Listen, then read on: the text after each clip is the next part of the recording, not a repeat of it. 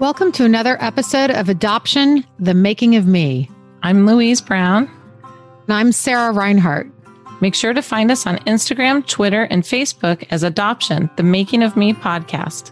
You can also find us at our website, adoptionthemakingofme.com. And please remember to subscribe, share, and review wherever you get your podcasts. Thank you. Hi, Louise. Hey, Sarah. How you doing? I'm doing okay. I know it's been a rough week. Do you want to I lost my senior pup, Duchess, this week. Everyone knows Duchess. Whoever watches YouTube knows Duchess. Yeah. And Sarah's been really good to me through it. And I'm wearing her little shirt. If you're on YouTube, this is actually Lefty from Lefty's Coffee House. Looks like Duchess. So it's rough. It kind of ties into our adoption abandonment stuff. Oh my gosh. It really does. Losing your beloved companion. And everyone can relate to that. I mean, so many people have reached out. I think it's the universal thing that everyone's like, oh. Yeah. There's something I was saying to you in an email, just like, it's so hard. It can be harder than other losses. Yeah. You know, their innocence and their devotion and, you know, it's just, Yeah, it's been sweeping our house. My husband's all just a mess. And it's really a big, I mean, you know what's going to happen too, but it doesn't feel. It still doesn't make it any, Darn it, those dogs having short lives. I know. And she had a long life. I should be very happy. Some people don't get that much time. A healthy long life. And a happy life. She was very lucky to have you. Yes. She didn't have as many abandonment issues as me. Oh, our dogs. Our dogs. Well, thanks for being here anyway, Louise. I know it's like hard to not being with you are my therapy. Yes, this is our therapy. Yeah. Well, and here we are at our last chapter, Becoming Whole. So that's what it's called. Chapter 17, Journey of the Adopted Self by Betty Jean Lifton. This is our last chapter. And then our next episode will be our season finale. We'll wrap up the book and the season. And I can't believe it. 2 seasons, Sarah. I know. And this book, by the way, if you're an adoptee, get this book. 100%. It's life-changing. Life-changing. So with Becoming Whole, just right out the bat, it says, you see the one that I am, not the one that I was, but the one that I was is also still part of myself. Yeah, it's a good quote. And she kind of goes into the story about a house. I'm not going to tell the whole story, about a house that she went to an exhibition, and the house was split in half. And they showed it from all these different sides and how she thought about adoptees being split in half. Yes, with like negative space. And yeah, I really thought it was very deep because, you know, she goes through the whole thing of the house. And then at the end, she says the artist was called Mata Clark. Is that right? Mata Clark's goal was to illuminate the dark unconscious of a house, but leave it split. The adoptee's goal is to eliminate the dark unconscious of the self and to make it whole. I thought that was cool. Yes. It was very artsy, like the whole beginning of this chapter. I really love this chapter because I felt like we were really seeing a lot of her in this chapter, that she talked about her own feelings and her own experience, and rather than just being the therapist. Yes. You know what I mean? And coming to it late in the game like we are, like not, as an adult woman. And going, wow, look at my life as, you know, I've been doing this and I have all these things. I don't know. She's just amazing.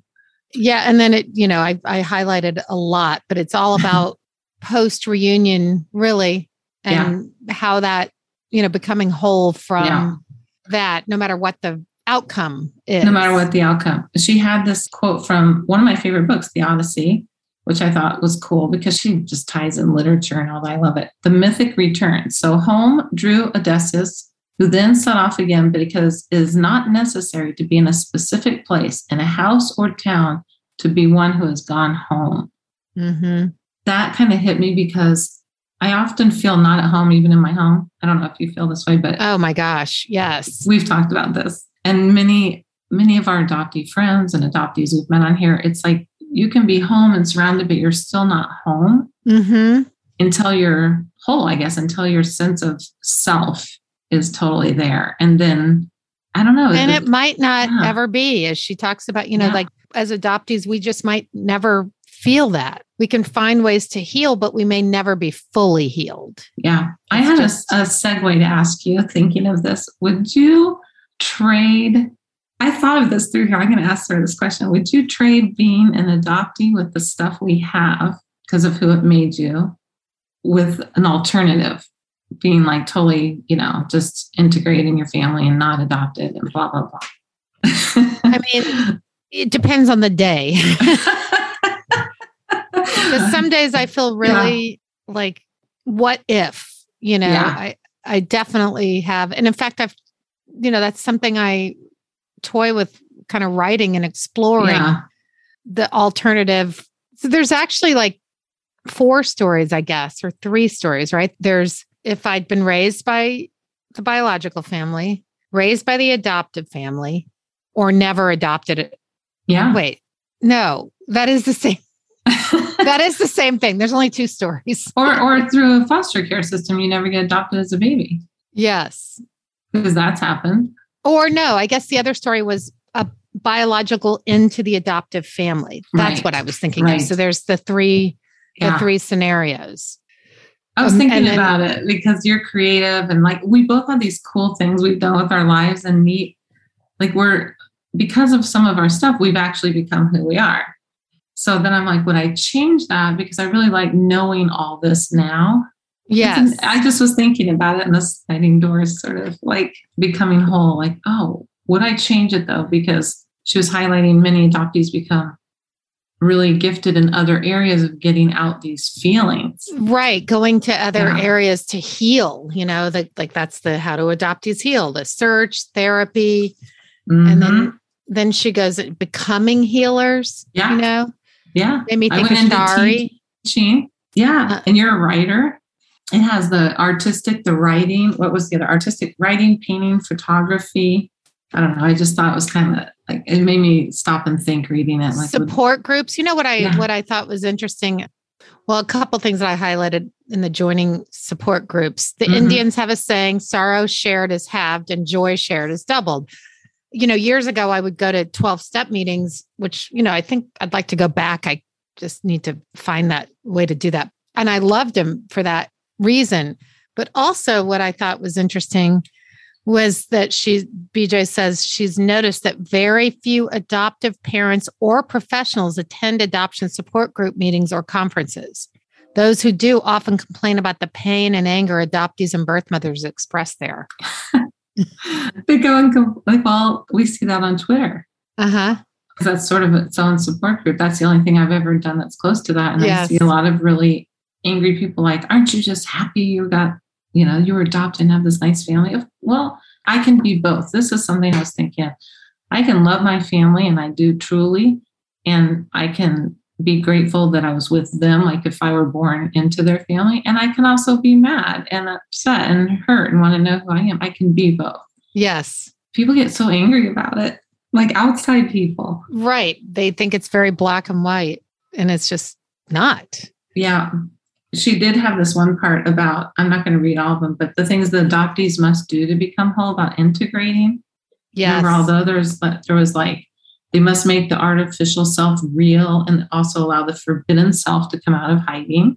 They must integrate the internal and external birth mother, fantasy, and actual one. They must integrate the birth father and the adoptive father in the same way. I'm having a little bit of that myself. They must accept that they cannot be fully the birth parent's child anymore. They can fully be the adopted parent's child. So it's kind of like you're nobody's child. Right. We're motherless children. And then she said, can we heal? Like, can we? Can we? Heal? We don't know. We don't know. And then, what's the other part? Remember that she said when she asked adoptees if they healed, what were their answers? I love that part. Oh, I love that. But right before that, this is that I really liked is part of the healing process takes place when adoptees are able to accept that what happened. It was their existential fate to be surrendered by one mother at birth and raised by another. Yeah. And I don't think I ever accepted that till recently. I never really got it. I knew I had issues, but I squashed them down big time. I didn't really get it. And we shouldn't feel, we're the baby. Right. We should be free to feel what we feel. Yeah. But it still feels odd, doesn't it, to talk so freely? Yes. I don't know. For me, there's still some level of guilt or something, or some shame. Yeah, there's some shame. I think we'll always have shame. Yes. Here's the part where she asked a group of adoptees if they felt they were healed after therapy and things like that. And they put, I like these answers. I am not healed, but I function better. I was completed rather than healed. I like that one. I have a past, a heritage, substance. I am whole.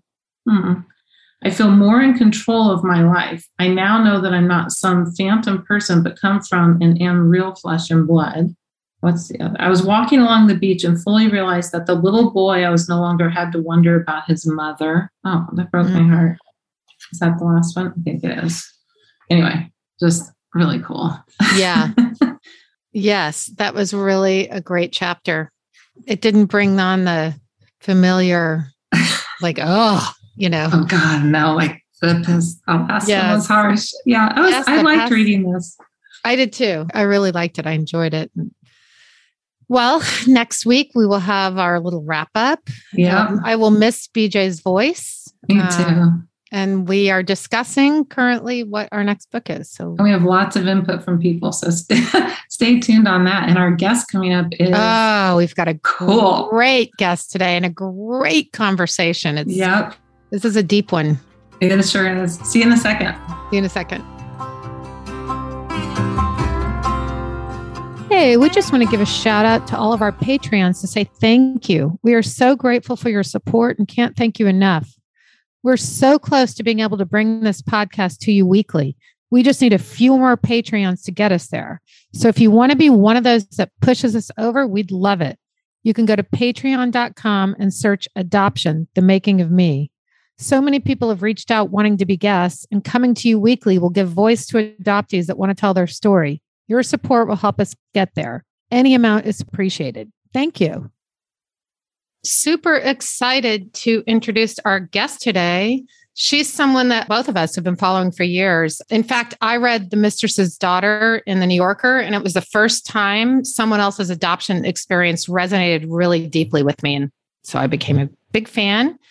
I'm excited to introduce A.M. Holmes. Hi. Oh, I'm excited to be here with you guys. Welcome. Yes. We finally made it happen. I'm just exactly. Yeah.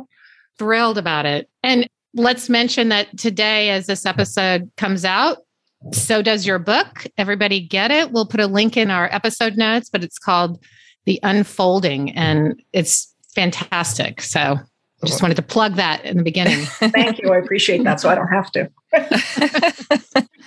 We're kind of going to jump right in. So what is your story? Why are you here as an adoptee?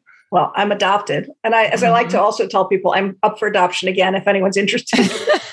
I like to keep that door open. So my story is that I was adopted at birth. I was a private adoption in Washington, D.C. in 1961.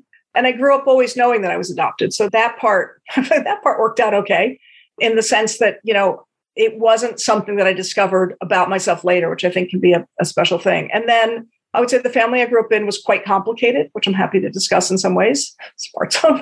And then when I was about 30, I was a novelist, and I had written a book called In a Country of Mothers. It was a novel. And in that novel, there was a therapist who had given up a child many years ago and then decides that a new patient is the child she gave up. And she kind of drives the girl crazy. And that was the first, and I would sort of say only time, actually, that I had sort of dealt with elements of my real life in fiction. I'm really, really a fiction writer. So when I'm writing fiction, it's super made up. And then oddly, just as that book was about to be published, out of the blue, my adoptive parents told me that they had gotten a call from the lawyer who had handled the adoption, and that my biological mother had seen an Oprah show where Oprah talked about adoptions and reunions, and had called him and asked, did I want to know the information? So that's sort of what triggered, obviously, sort of the unfolding of a whole, no joke about the unfolding, not related to the adoption, but the unfolding of a whole other sort of, if not chapter, but section of my life where I came to find out more about my biological mother, and then ultimately my biological father and all that kind of stuff. And, as we all know, it's a big thing to deal with. Did your parents know her name? No, it's interesting. When I was growing up, they would say to me, we know that it was important to her that you be adopted into a Jewish family. And again, I thought, okay, weird detail. I'm not sure what that matter, or is she Jewish or why that matters to her. And then they would say, we know that your father was married and that your mother wasn't. So it was an affair my father was having. And at some point, they had some sort of little bit of information about, I think they actually knew my biological father's last name, although that was never really clear to me. They would sort of be like, it sounds like something like that. And then I'm trying to think what else they actually knew. Not terribly much. And there had been an exchange of letters between my biological mother and my adopted mother. And I'm like, well, where are the letters? And my mother's like, I got rid of them. And that always still, my mother is now 96 and my biological mother passed away a long time ago. That always really bummed me out because I thought, I would like to see those letters to know what you all talked about. And I don't know why she felt the need to destroy them. But the other element of it that I do know, and now weirdly, in a couple years ago, I got my adoption file, my original adoption file, which I can tell you about, which has also happened to come to me in a very odd way. But the biological mother never signed off on my relinquishment. So my adoptive parents were really petrified for more than a year that someone was just going to come and take me away. And they had a child who died in the family shortly before I was born. And so there was a lot of grief and a lot of complexity. And I think that was really scary for them. And ultimately they had to petition a judge to say that attempts had been made to contact her and that she was not responding and they couldn't get a signature. Were you their only adopted child? I am. And the only child? No. So my mother had been married previously, my adoptive mother, and had a child. And that was the boy who died when he was 9 years old. Mm-hmm. And she married my adoptive father when that child was probably about 7. And together I have an older brother who's their biological child. And so all of that was sort of unfolding. And even sort of in a way, I guess the process to adopt me even had started before that 9-year-old died, but he had been ill his whole life. So that was, again, a very complicated story. My adoptive father actually had adopted him out of the sort of first marriage my mother had been in. And did your mom ever tell you why she got rid of the letters?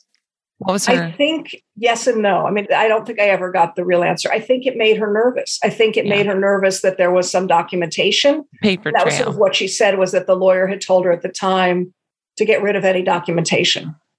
And again, I don't, it's so weird, right? And it's interesting to think about how 1960s, just the world was very different. Mm-hmm. And even the conversations, as we all know, about adoption and all of the elements of it were entirely different. And authority was so big. That was one thing my parents talked about, was they were terrified of the agency and authority in general. Right. And in this case, the interesting thing was when I was older and I had a therapist, the therapist would say to me, because they used to my parents would say, we got you from an agency. And I would say, which one? And my therapist would say, no agency would give a family who just lost a child a new baby right away.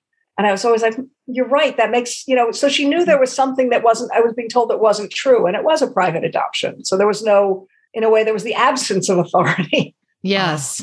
I hadn't thought about that. Or due diligence, or is this a good idea? Yeah. Right. There was no due diligence in this. It was just, shrouded in secrecy and shame. And yes, absolutely. Hopefully we're not going back to that. Well, it's really complicated. There's so many elements of that too, because it's everything from the elements of what does it mean, obviously, to a woman to have a child and relinquish it, which is clearly huge. And then what does it mean for a family to make the choice to adopt? And there was always that thread of that story. I don't know if you ever saw, I used to have that book. It was 2 volumes in a gray slipcase. I still have it, called The Adopted Family. And no. I'll have to find it for you guys and send you the link. But there was one book that was for the parents and then one for the child. And, there was always that thing of people would say, your parents did such a wonderful thing when they adopted you. And it's like, did they? Right. The good news and bad news is when I ultimately met my biological family, I thought they absolutely did, but for different reasons. I mean, it's an interesting burden to sort of put on the adoption to be like, oh, this is a really a very good deed. And it has nothing to do with you as a person, which is interesting. No. So it's, there's so much pressure as a child about that. You don't even know what you're absorbing. Totally, 1,000%. I feel like I was brought in like as an infant to do a job of like a priest or something in my family, you know? Yeah. To heal this family that it is a huge burden on an infant. Yes. And I think we must know that on some cellular level. Well, yes. And the other thing I think about, and everyone keeps telling me, oh, you should write more about this or try to sort of do a study. You know, you always see all these numbers, besides the fact that there are more serial killers who are adopted than the normal population, but the more simple stuff like learning issues and other problems. And I think there really is a problem of integration within the infant self or the young self, of knowing you came into the world in a different place and knowing you came in as a different person.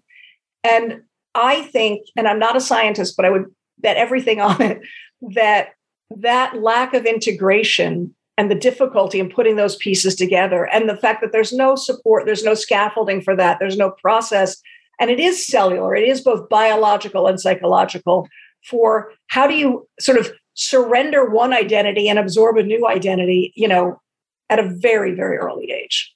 And simultaneously. Yes, you know, and without any verbal, you know, or emotional skill. I mean, you have no training. My mother lost a stillborn baby before I was born. And I didn't know that until I was 18 or 19 years old. And even then, you know, because we came into this very late, coming out of the fog or any kind of talking about adoption. But even then I knew there was something like the click, like, oh, that makes sense. I'd see my mom crying sometimes, or she could be very distant about certain things with me compared to my brother. And he didn't see that. When I talked to him about it, he doesn't see it. But no, and that's the other thing that's so confusing. Is other people don't see it. And you think, but I'm feeling it. And then therapists will say, well, I wonder what that is about you. Do you have difficulty attaching? And you're thinking, no, it's them. Yes. No, but that's real. I mean, that's so real. And it's completely that piece of it too. And it goes to everything from the laws about getting your records and all that. The adoptee's experience is pretty much negated. You're just supposed to blend in and kind of make everything okay and not cause any trouble, because clearly there's already been trouble of some sort. And then people would say things like to other people, like sort of like along the lines of, and I still hear this, well, why would you want to adopt if you could have a child? And I think that's also a thing that you think, okay, thanks, that's not so nice.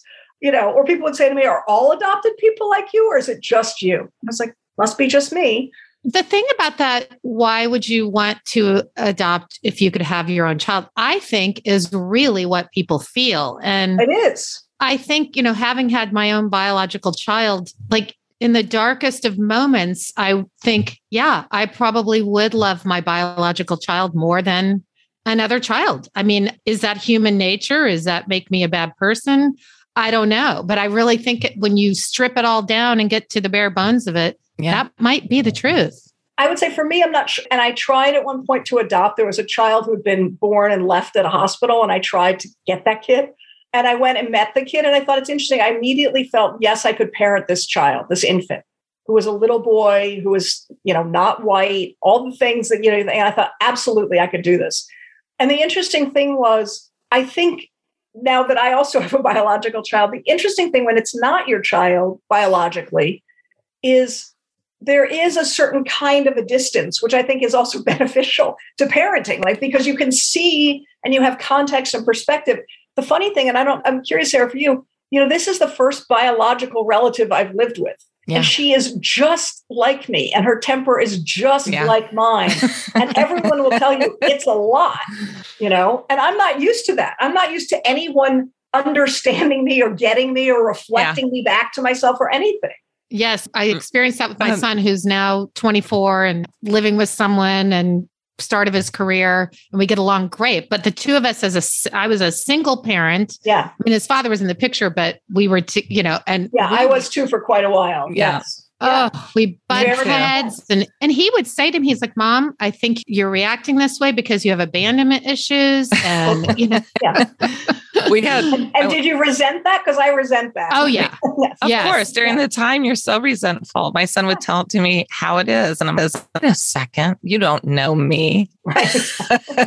But you are. You know. And I hugely attached to him in a way that when I went through empty nest, it just killed me. I mean, it's 5 years later and I'm still feeling it. It's scary how attached, right? I can't even put words on it. And they feel it too. Something that occurred to me when we were reading The Primal Wound is how much my son was like the primal wound. It's like he was adopted, even though he wasn't adopted. Like I've told him that and he's like, I might have to read that because I think we do pass it down. Totally. The way I parented, I didn't know I was parenting that way, but I think I parented with that abandonment fear. Like, don't go. Oh my gosh. 1,000%. And I feel, it's funny to say, like, I don't want to say I feel bad about it, but I feel bad about it. Yeah. I feel bad because I can see the ways in which, for lack of a better word, the injuries of my experience as a child absolutely are played out on my kid. Absolutely. Yeah. There's no experience of parenting or growing up where your parents don't act out what happened in their childhood on you in some way. I mean, that is unfortunately what happens. I mean, even puppies and dogs, whatever. I mean, it's complicated, but I'm so aware of it. And then it's funny because we're part of the fight this morning. We were talking about, she's like, you shouldn't have put me in therapy when I was like little. And I said, you're totally right. And I said, we went to therapy when you were really little because I was worried about having attachment problems. And then I realized, I could just stay home and play with the kid rather than take her to therapy as a kid, right? And hold her and talk to someone about my attachment problems. I said, you're 1,000% right. But I was really anxious about that. I think half of it is validating things too. If someone had listened to me, right? I tried to look at that. It's so difficult. Yeah. It's so difficult. Yeah. No one listened to us. No. Yeah. But that's also generational. I mean, that was, they were not, it's everything. Were not supposed to, they weren't expected to listen. That would have been crazy. If someone's parent were listening, you would have thought the lady was weird, right? You'd be like, oh, Mrs. So-and-so is such a good listener. Yeah. That never...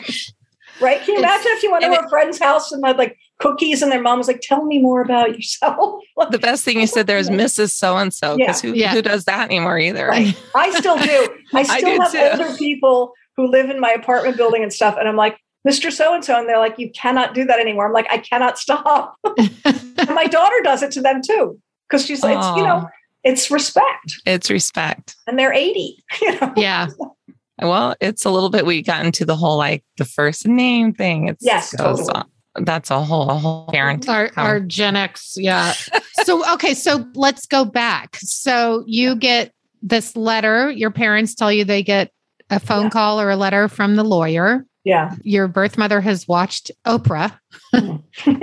That tells a lot right there. Yeah. I think Oprah owes me that she should pick one of my books for her book club. She should. I can't believe she hasn't. I can't believe she hasn't, to be honest with you. I know, right? Oh. Anyway, but so I got this. Then my parents sort of said, do you want to know? And I remember, I really was caught off guard. And I thought, I wrote about this in The Mistress's Daughter. The strangest piece of it was that feeling that how could there be something that somebody knows about me that I don't know about myself? And that was super disconcerting. And then I had to sort of figure out and sort of inch my way towards, this information. And I remember, quite a while before this, when I was writing the novel In a Country of Mothers, and I was talking to BJ Lifton about all this stuff, and I took a course with her at the New School in New York.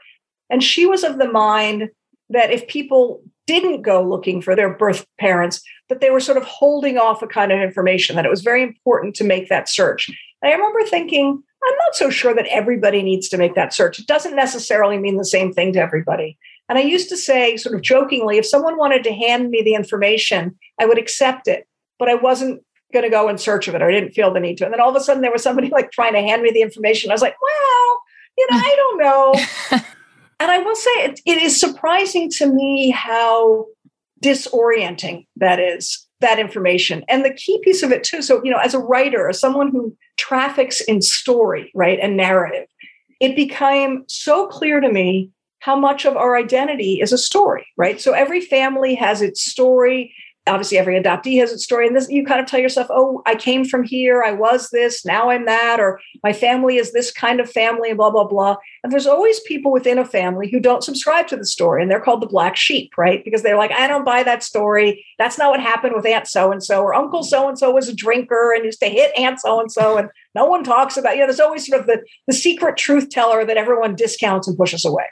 And so, yeah, it's just a thing. So it was interesting to me to feel on a very almost like physical level the shattering of my story, right? That my story was changing and I, in some ways, had no control over it. And it was no longer a story that anyone could tell to me because no one really knew, there were multiple players in the story and each player had a different piece of it. And so that was really, I would say for me, that was the biggest, I don't know if it's surprise, but it really caused a sort of dissembling of self and of identity, I would say. I didn't search either. And I had information given to me at 32 years old. And I didn't look at it. I didn't look at it for a week. It sat on my counter and my ex-husband would say, aren't you going to open that? Nope. Yeah, exactly. I was scared of it. Of course. And it is scary. Yeah. The way you describe it, I haven't heard. And that's very true. Well, and you think about it, you think it is scary because you think, what is this going to do to me? How will this change me? How will this change my relationship to other people? Mm-hmm. And you don't know. Once again, all the responsibility is laid on our shoulders for, for processing and us to navigate. Exactly. Yeah. Yeah. Old souls. That's what adoptees are. I feel like they're all old souls. Yeah. Because there are many souls. There are many souls. Mm-hmm. Yeah. How was your relationship? Or like, how was he in the family? Are you close now? Your brother? My brother is somewhat complicated. He is disabled and sort of has emotional issues and stuff. And I would say it is complicated. And his relationship to my mother is very entwined and very close. And I always, in some ways, I think resented it. And he had a very complicated birth. He almost died, then she had to have a hysterectomy, which is why she couldn't have more children, which is theoretically why I'm adopted and all this stuff.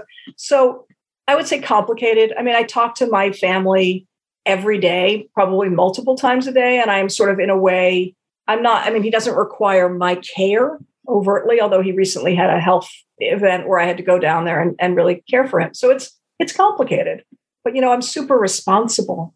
Of course. I'm very reliable. So. Yeah. That's fun. So. I would hope so. Yeah. How about you guys? It brings up a lot of things, what you're talking about. Yes. I'm sure. I know. I did go searching, but as you guys were both talking, I was thinking about how I went about that search and how I spent most of my life keeping everything at a distance. So even when I searched, I didn't have an emotional attachment to it. Just I've been shut down for so long. But I did go searching when I was pregnant. I just thought, well, I would like to know the information. On a side note, when you were talking about getting your adoption records recently, I finally sent away for my birth certificate. And I did have my adoption decree on it, which says what I thought was my birth name, that my birth mother had told me, what's in the adoption decree, Donna Lynn, blah, blah, blah. And everywhere throughout the adoption decree, it says that. I get my original birth certificate and it's a completely different name. Really? Yes. And I have totally no idea. So I have 3 names. Wow. I have no idea what the truth is or how that happened because all parties put the name on there. Mm-hmm. It's bizarre. It's funny too that you say that because I used to sort of play this game of like, I'm going to apply for my birth certificate using what I think my birth name was and see if I get the original birth certificate. Like if somehow they just look up and go, oh yeah, like that name is right here. Let's just send that one instead of the amended one. Because I think we all see how well bureaucracies function. What's to say that the file is really sealed or that anything's anywhere, right?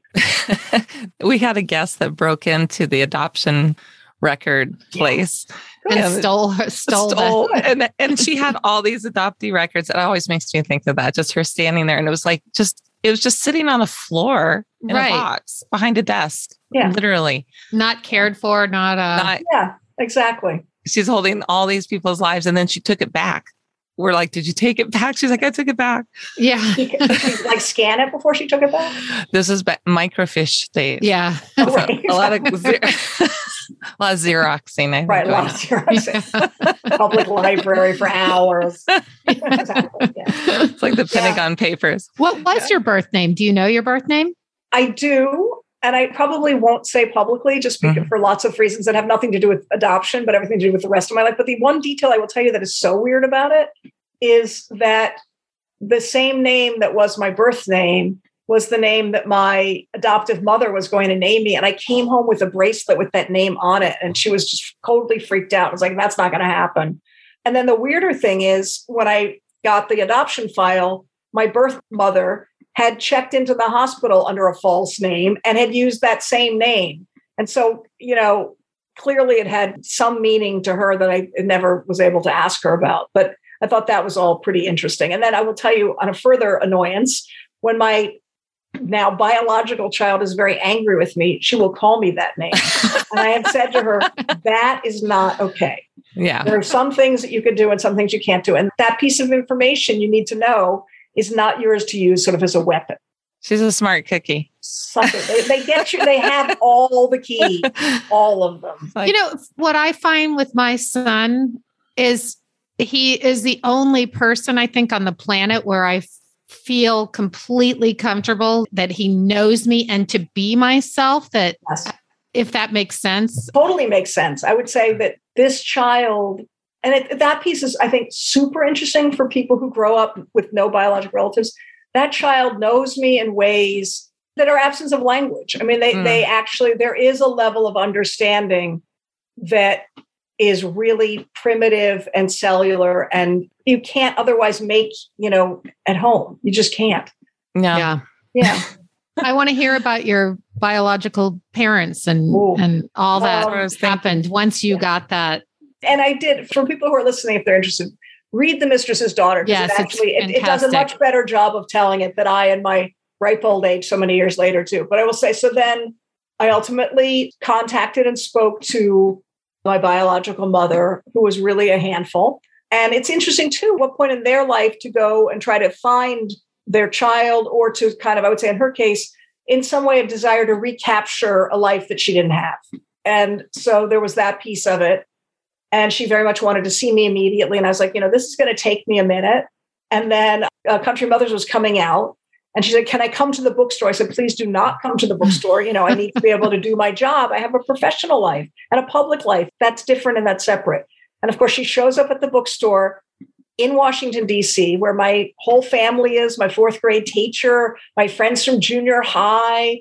And I had brilliantly, and I write about this in Mistress's Daughter, but I had somehow a day or two before all of this, stuck a newspaper in my eye. Like I was reading the paper and I cut my cornea.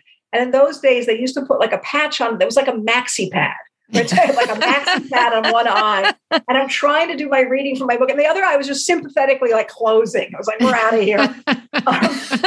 So I start my book tour. And they're like, every day you have to go see an eye doctor in whatever city and you have to take this patch off. And it was like, it wasn't even like you cut your cornea with one piece. I like shredded it or something. Oh. And so I had this giant thing and I was like, in the beginning, and then at the end of the reading, I'm still like, to the audience, like, and everyone, of course, is what she comes up to me and I see her coming, right? I see this person and I just know it's her from the vibe and the whole thing. Not that I can even really see, but you can just feel it, right?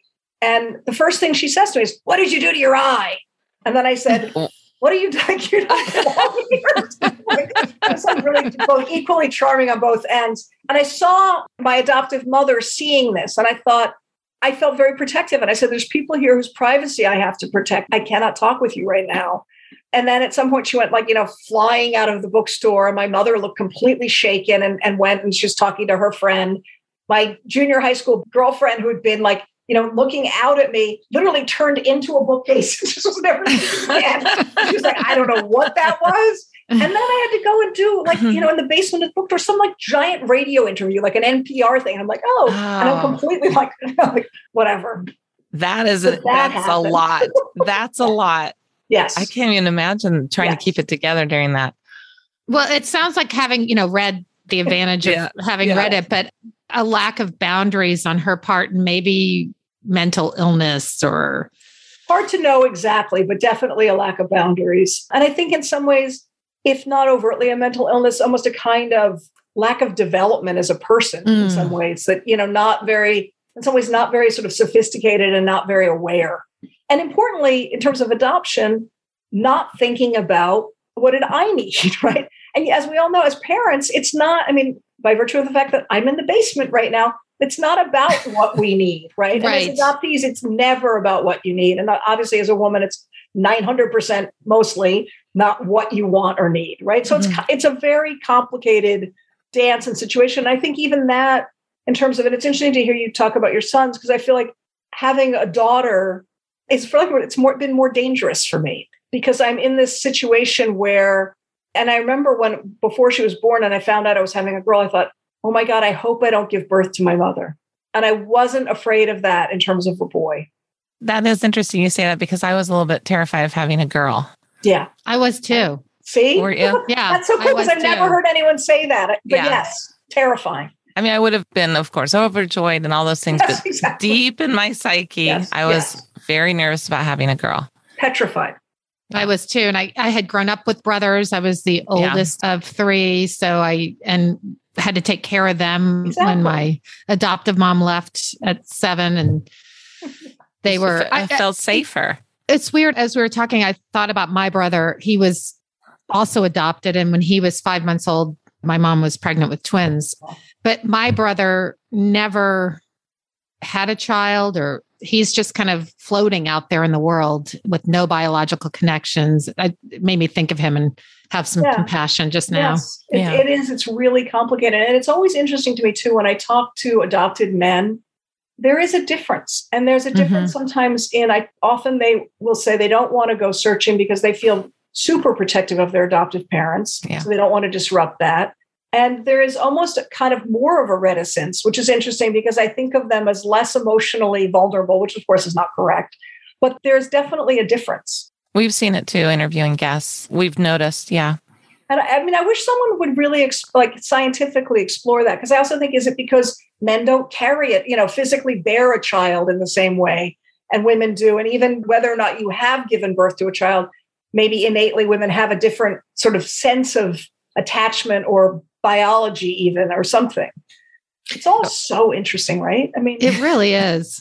My brother did do the search after I did the search, and in the state where we were adopted in Missouri, the adoption agency said, well, both biological parents have to agree to have their information released. And his biological mother said no.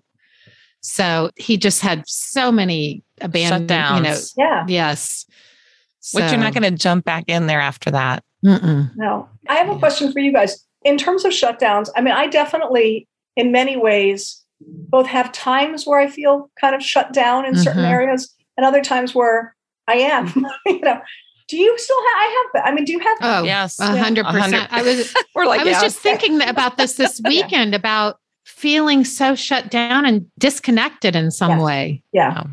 I have a really loving husband. Sarah's friends with him. He's wonderful. And thank God for him, because I sometimes go into this place. It's almost, I wouldn't say worse, but I'm more aware of it now. So yeah, totally. Absolutely. That's a blessing, because I can say I'm in this place, but he'll see it. And he's not adopted. He can't really get it. Yeah. And he tries though, but thank God he's just kind about it, because I get very I have to be away. I've set up my life. I haven't even said this before, but I think I've set up my life to where I don't have to be emotionally accountable to anybody. My son we talk every day. We're super close. I visit him often. So it's not that, but it's just in my life. Yeah. There's nobody I have to be that accountable to. Yeah. And I think that's some safety measure, I guess. Totally. I used to pick partners who were just emotionally not, in some way or another, not available. 100%. Yeah. I mean, and I loved that. I loved that. Yeah, what a great quality, because they weren't intrusive. They didn't expect anything from me. And then as I sort of worked my way towards, I think, wanting more of a connection, I still would pick people who are sort of emotionally unavailable and then get very frustrated. It's funny because you can desire that connection, but also the difficulty in accounting for one's own unavailability. Right. That's where I'm at now. And I can't believe I'm this age and so many years of therapy. 1,000%. Everything, that awareness and knowing this about myself. Yes. I mean, I'm trying to figure out how to write something basically called I don't know who I am. Right. How do you get to be this age and not only still struggling with it, but in some ways it's almost like worse. It's almost worse. That's what I mean. Because as a younger person, you think you're going to find yourself or it's going to become clear. And then here I am like getting old, starting to actually get old. Yeah. Having a kid who's, pretty much, on her way out of the house. Maybe she even stormed out now and left it. I don't know. Yeah. And I still don't know myself. Or I do, but I think parts that are missing, but just are not communicating. I think that's part of it is, Sarah and I have a little bit older. We met through our sons who are both, mine's turning 24, hers is 24. And that, I think them being out now really goes, well, who am I now? I mean, then it's a whole, yes, I'm married but I feel very vulnerable and alone often and in a very strange, and I'm close to my brother. We text every day. We call each other. And I feel like this island sometimes. It's just bizarre that you're saying that. I'm like, but I that is a good book. You need to write that book. It's hard because I think it's funny. I don't know what to say. And I think, I always see adoption as really this microcosm of, for lack of a better word, standard developmental things. But that when you're adopted, it's like the electron microscope version, that every piece of the search for one's identity or for developmental individuation or separation is heightened in the adoptee. And I think probably when we look at people who, what does it mean to be an empty nester? And party goes, well, my life is over now, or, I forgot to become a person, or all of those things. I think it is heightened once again for us because it does bring up those questions that are fundamental about identity. What belongs to me? And what am I entitled to? That's a big piece of it too. Because I think for me as an adoptee, I was always given the impression that I was somehow entitled to nothing, that my job was to be there to attend to others and take care of my adoptive family and take care of my brother and, make everyone else okay, regardless of what it did to me. Exactly. Yeah. Certainly during the baby scoop era, we were the answer to infertility problems or, we were the object that cured the infertility problems, which, by the way, during those years, they didn't even deal with those issues. It's like, okay, let's just move on and get a baby to Band-Aid the right. And interestingly, often, and they didn't deal with those within the couples. It was not dealt with. And it obviously was very fraught and complicated and means different things to each person. I have friends who had one child and then they tried to have another and couldn't. And then the woman wanted to adopt and the husband was like, absolutely not. I won't raise a child that's not mine. And I think, and it's funny when people tell you that and they know you're adopted, you're like, okay, that's I've had those conversations. Yeah. I've had a couple. Like people go, I have friends of color. I have friends who are adopted. It's like, okay, hello, and it's fascinating how people who do not have that as part of their experience are profoundly not attuned to any of it. It doesn't occur to them. And it doesn't occur to them that in some ways, things like holidays, family occasions, all those things might feel differently to us. Yeah. In The Mistress's Daughter, I also write about a little bit. I have some adopted cousins who are Black. And I remember as a kid being at my great aunt's house and they were from another city and they were coming to visit. And I was trying to bond with them. And I'm like, I'm adopted too. And they're like, no, you're not. It's like, no, I am. I really am. And I remember that made me feel bad too. And I'm screaming down the stairs, Mom, aren't I adopted? And they were like, yeah, you're adopted. It's just and I'm like, see, I am. Because, to them, how could a white kid in a white family be adopted? Yeah. So that was also really interesting. I always think that on the one hand, the experiences where if you don't look like your family, on the one hand, the upside is it's really obvious you're adopted and no one's pretending. Because people would always say to me, oh, you look so much like your mother. My mother and I would sort of wink at each other. But for me, it was a painful wink. It was That's actually true. That's a reverse thing to think about, but it's true. Yeah. Because you're just kind of assumed. Yeah. And the confusion there is much more interior and it's not something that even in a classroom or in a social setting, people need to pay attention to, or they would whisper about it. Yeah. That explains it. Yeah. Yeah. That explains it. Yeah. I got some of that from the neighborhood. Totally. In the neighborhood. Yeah. Yes. I remember there was a kid up the street. Yeah. I remember people telling my brother, well, that's not your real sister. Totally. He was 5 years older. So they were all in these bigger conversations. And he'd get really mad. That is and then he'd go home and ask me, oh, is she my real sister? You know, it was confusing for him. 1,000%. My daughter used to say that my adoptive parents were not her real grandparents. And I'm like, no, they are your real grandparents. That doesn't carry forward, you know, but it's super complicated. And then the weird thing is, I will say, I have been loath to talk to my biological child about what I know about my biological history, because in some ways I've not wanted her to be too interested in it, because I feel like her family and our family is the family that I grew up in and live in. And my relationship to the biological family is not primary. And I don't want her to, in the quest for family, to, you know, get fixated on that. I've sort of done the same thing. And now I'm in a divergent with it where I want him to know both. And it's very confusing, the conversations. I know. And he's protective of both. Well, he's curious. He wants to know. I have a biological dad out there who's still alive. So he's curious, like, oh, I have a grandfather and all these relatives. But then we're also he was very close parents to my adopted parents. And those are his grandparents. They were wonderful grandparents. Amazing. Absolutely. So, you know, and he's carrying the guilt. I'm like trying to talk to him. You don't have to carry the guilt. You don't have to be guilty. Yeah. Right. But it's so interesting because it's exactly the way in which things are multi-generational. It does reverberate. Yes. And it's funny because only very recently, have I sort of opened that door a little bit. And I took my daughter last weekend, funny enough, to literally the place where the ancestors from the 1600s had come from, and there's an archaeological dig going on and so on, and sort of introduced her to that history. Because I thought that to me is very interesting. And it's not about the specific, more current personalities. Yeah. Right. But it also is risky. I mean, it's really intense. And I'm like, this is also yours. And what does that mean? Well, you feel disconnected. I haven't even been able to tell Sarah this because it just happened last night, but a woman on Ancestry contacted me. Like, how are you? I won't say the last name, but how are you your biological in this family? Right. Because I see this name. And because I'm researching the Arkansas group, which my biological mom's side hails from Arkansas. Mm-hmm. And she's really a neat older woman giving me all this information about people I see in the tree and pretty close, not, just grandparent. But I feel really disconnected from it too. Like, who in Arkansas, just this whole, which I know some of this, but now to talk to her, I feel very disconnected from it too. I'm trying to connect to it, but I don't know. It's intense. I also feel scared when I tell them anything about myself that if they find out I'm illegitimate or I'm adopted, that then they will cut me out of that picture because all of those things have their own meaning to other people. If you say, oh, I'm the child of, my father's mistress, they could be like, oh yeah, we don't want that in our family. We don't want that. Yeah, but that's I am in your family, right? Yeah.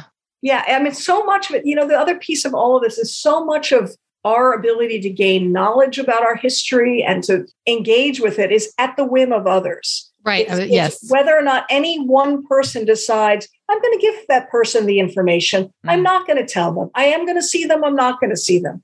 And that part I find psychologically very, very hard and very depressing because I feel like I can be negated, or you could call it canceled, or whatever, whatever the word is, at any moment, just because one person doesn't want that, or could say within the family, hey, you know what? I don't think we should bring this. I don't know who this person is, or there's some fancy writer from wherever. I don't think we want to engage with them in that way.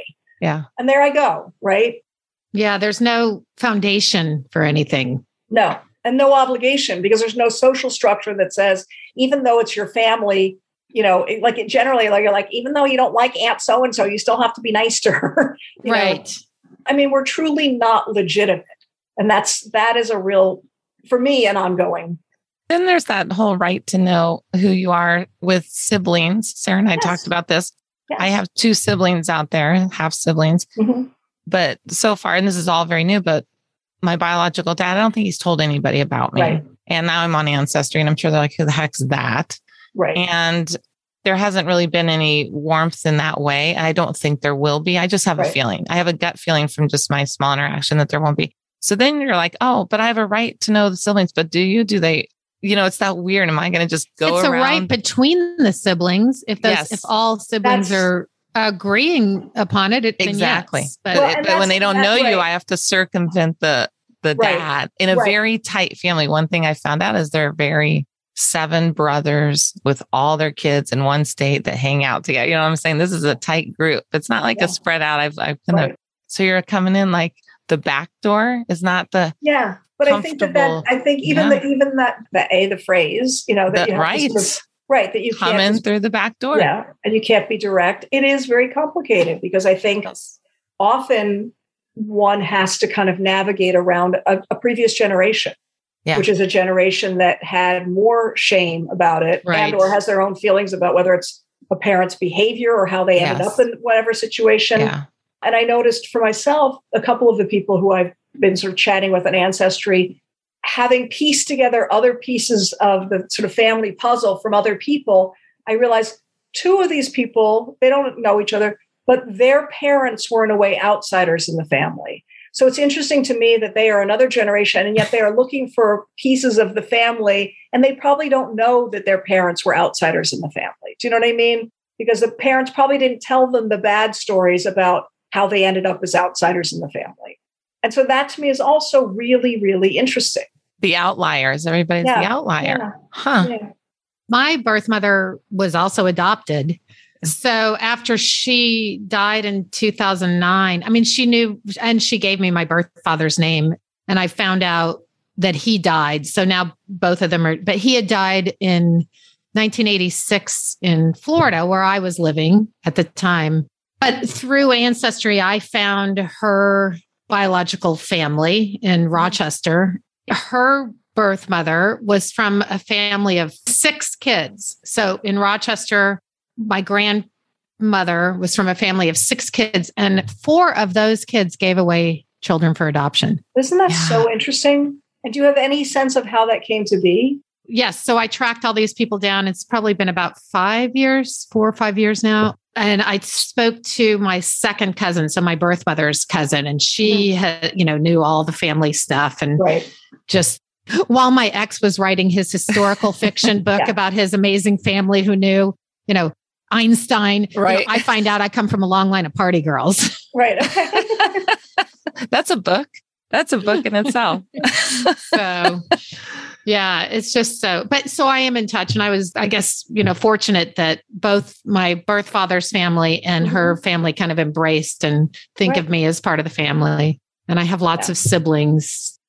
I find that it's very interesting to me, the ways in which I'm both kind of fixated and fascinated in all the little pieces I can find of history. And that at the same time, I can never fully pull them together, nor do I fully feel they both clearly have meaning for me, but I can't even say what that meaning is. I don't even know kind of what to do with them. And I feel like all of it crowds me, but it doesn't give me clarity. I like that. I like how you said that. I was telling Bill, my husband, last night about this Ancestry woman. So nice. She's just been a wealth of information. He's like, why haven't you told me all this? I'm like, I don't know. I don't know what to do with it. Like, I literally look at it like, okay. And it overwhelms me, and I put it away and come back to it and put it away and come back to it. And well, it's like we live this life for others in a way. And therefore, like the shutting down, sometimes it's just too much. It's too much. And I don't know what to do with it. And when I feel overwhelmed, then I just can't do anything. But I feel like for me, that piece of it lately, the sort of the shutting down and the sort of having lived life very much for others. And obviously those others are also, as we're aging, they're really aging. And that's a different kind of empty nest, right? As your whether it's your adoptive or your biological parents are dying off. That question again of like stepping into oneself, I'm thinking, I can't even find myself. I can't, I have been so, and I wouldn't trust what I found to think, oh, is that actually me? Is that what I really want? Because nothing feels quite right. I lost both my adopted parents in the last few years, and it really hit me that I'm like this person in the family now. And my older brother sort of has made me that person too, because just with his own life, what he socially, how he is, he's very comfortable with that role for me too. Right. Yeah. And I'm like, how am I the adult? I don't even, how am I navigating and making sure the birthday card gets sent to so-and-so, or I'm that person. And I also think it's so weird. Like, and I'm talking to the relatives in other countries, yes. and I'm doing all that, and the birthdays, all of it, the mom, or the whatever. And then it's fascinating because I think these aren't even my relatives. I mean, they are, me. But and it's so weird, and there's no one else doing it. It is weird. I know. I feel like I'm the one always keeping in touch with everybody, and they'd feel sad to hear that because I'm sure they're just used to me doing it, right? I'm one of the older ones. Yeah. And then they'll say, like, I'm sorry that you resent it. That's what and I'm like, I don't resent it. I just think it's interesting. Yeah. Yeah, I don't resent it either, but it was just the role because my brother and I are the oldest, and you go down and somehow I'm the oldest, even though he's the oldest, and that caretaker personality. Yes, I'm the same way. My brother is older than I am, but I'm the oldest. Totally. Yeah, me too. And it's like, well, that's my role. Yeah. But it's a strange role. It's been very strange without my parents. And my parents were really opening up a lot about my adoption as they got older. And I think I have relatives who are offended. And I don't even know. I've never talked to them about it actually, who may be offended that Sarah and I do this podcast or not. Sure. I don't think my parents would have been, shockingly. That's I think that I have that same experience. Absolutely. Yeah. That somehow my sort of being outward about some of it, although it's funny because I remember when I wrote the memoir, I was terrified for my adoptive mother to read it. I wanted her to read it ahead of time. And I purposely didn't write that much about my adoptive family. Yeah. And she was like, oh, I think this is your best book yet. I'm so proud of you, whatever. But I really also thought it's interesting. The family is going to see things and hear things that they haven't heard before. Yeah. And they definitely are going to have feelings about it. And they do, I'm sure. I don't think I saw a cousin of mine recently at a funeral, and he's like, I didn't know you were adopted, because he's a lot younger. Yeah. And I blend in. Right. And then his wife, I guess, told him about my podcast, and he's like, it makes sense. Like all these little things for him made sense that didn't make sense. But and for me, it made sense just that we had the conversation was so nice. I was like, oh, I'm finally talking to somebody about it. And he's much younger. And so for him, it was no big deal. But yes, I recently moved back to the Midwest. Well, I left when I was 15, ran away from home and had trauma. But I recently moved back. And, my dad had gotten remarried when I was 12. And it was 3 years later that I left. So my family dynamic. In fact, at one point I found a picture where it was like one of those collages, with everybody. Yeah. And they replaced my picture with the family house. She had a house in her place. Yes. That's my favorite thing yet. So I really didn't have a defined role for 40 years being gone. And I came back. I don't even know why I came back. Partially, to be honest, it was to be closer to my son in Dallas without moving there. And then my adoptive mother is here and we're close. But at any rate, I have suddenly found myself feeling even less connected and having a place in that family because they went on for 40 years without me and established these lives. I'd come back a couple times a year and visit. And so it just highlights in a weird way my more outsider status on the planet, And she's been going through this while we're reading The Primal Wound and BJ Lifton's book. I mean, the other thing that I talk about a little bit of Mistress's Daughter, and I'd be curious about you guys, I'm always surprised at this doesn't change for me. You know what I mean? That I can get older and I can go through relationships and raise a child and, theoretically sort of have a successful career and all this stuff.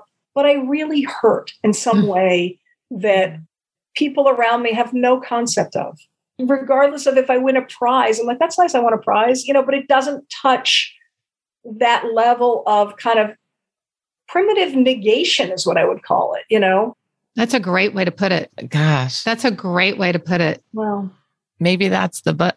I was just thinking that. Oh, no, I don't know. Do you guys have this? There's times I think I just don't want to think about it. It hurts. It doesn't feel good. And it's hard to try to find language for any of it, right? Because you're like, oh, that's complicated. That's like a bunch of words you got to find. The funny thing is it makes me want to come through like the Zoom camera and like hug you and hug Sarah. And then at the same time, I don't like to be hugged. I'm like, yeah, but I wouldn't want that. It's like a funny feeling though. It's like, but I feel like with adoptees, I'm safer. Totally. I do appreciate that. And I would accept that. Right. Does that make sense?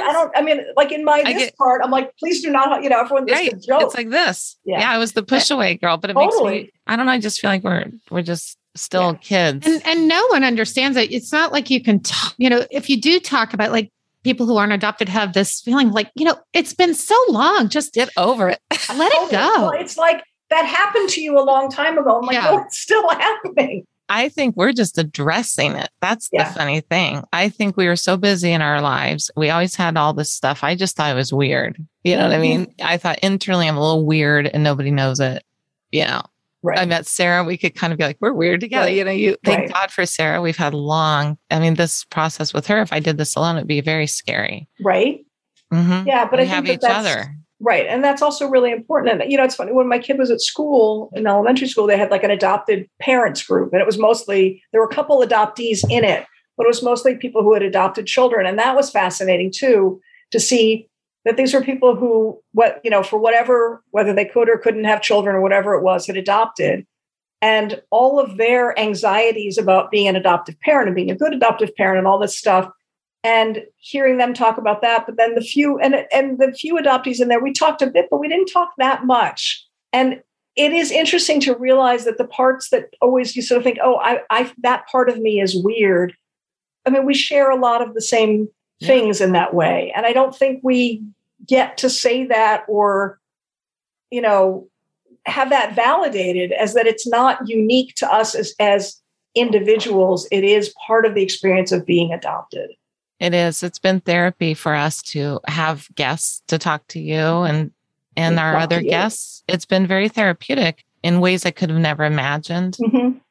And I guess that those adoptive parents wouldn't necessarily want to hear the truth about how adoptees feel. And I think there's a lot of denial with adoptive parents and it's scary to them. I mean, they are trying their best and they obviously want the best for their child. And it's interesting too, because they want to believe that there is no difference between biology and adopted. And I would say there is a difference that doesn't make one bad or good, but there is a difference. And you have to, by not acknowledging the difference, you're actually causing more of a problem. Just the acknowledgement, I think, is even when my mom was getting older and we had that between us, it was so healing. And then she told me about her pain. I don't think, she never got to tell anybody. Of course.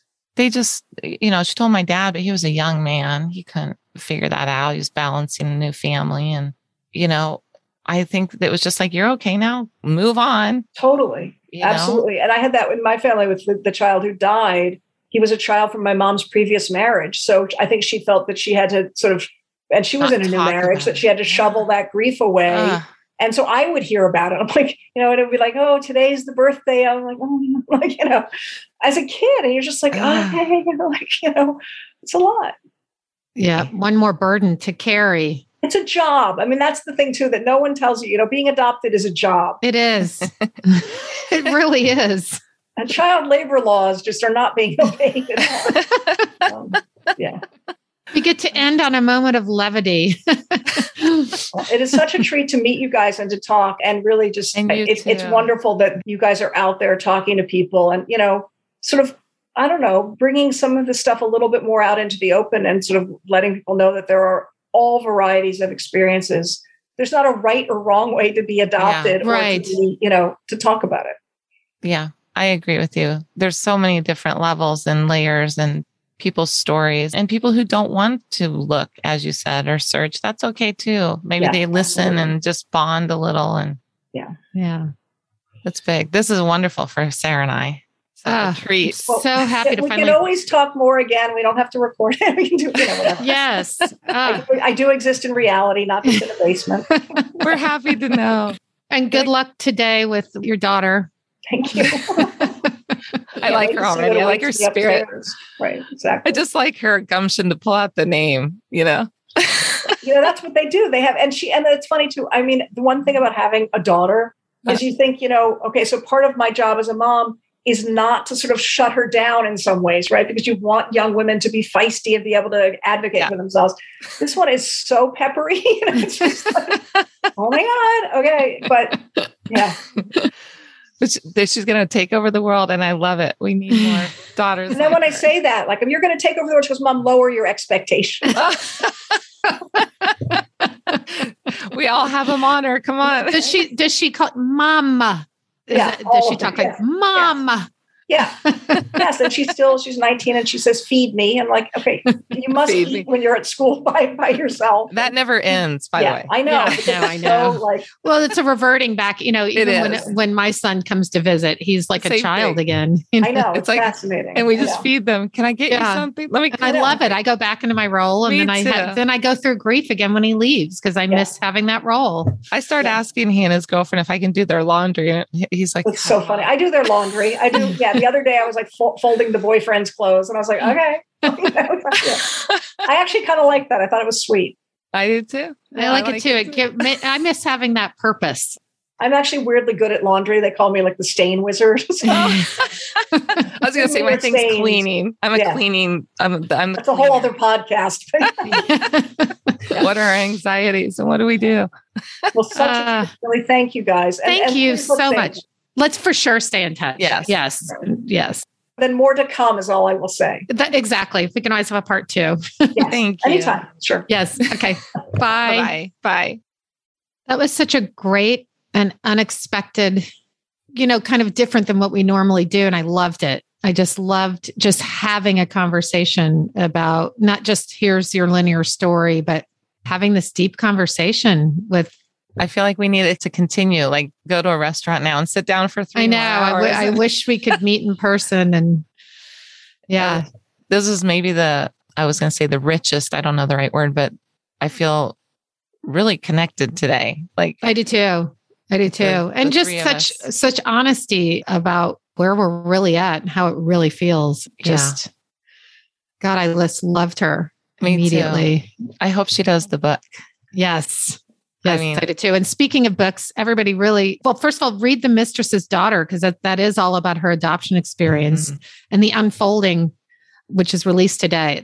It's fantastic. Can't recommend it highly enough. Yeah. I want everybody to read it. I know. You and I have had the secret. So it's like, it's exciting. Well, Sarah, what do we say? Another great episode. See you next time. Thanks so much for listening today. And remember, if you'd like to share your stories or suggest any guests for our show, you can find us on all the socials at The Making of Me podcast. And again, we have a Patreon page so that we can continue to bring these great adoption stories to you. So if you want to find that and donate or contribute in any way, find us at patreon.com, searching adoption: The Making of Me. Bye. See you next time.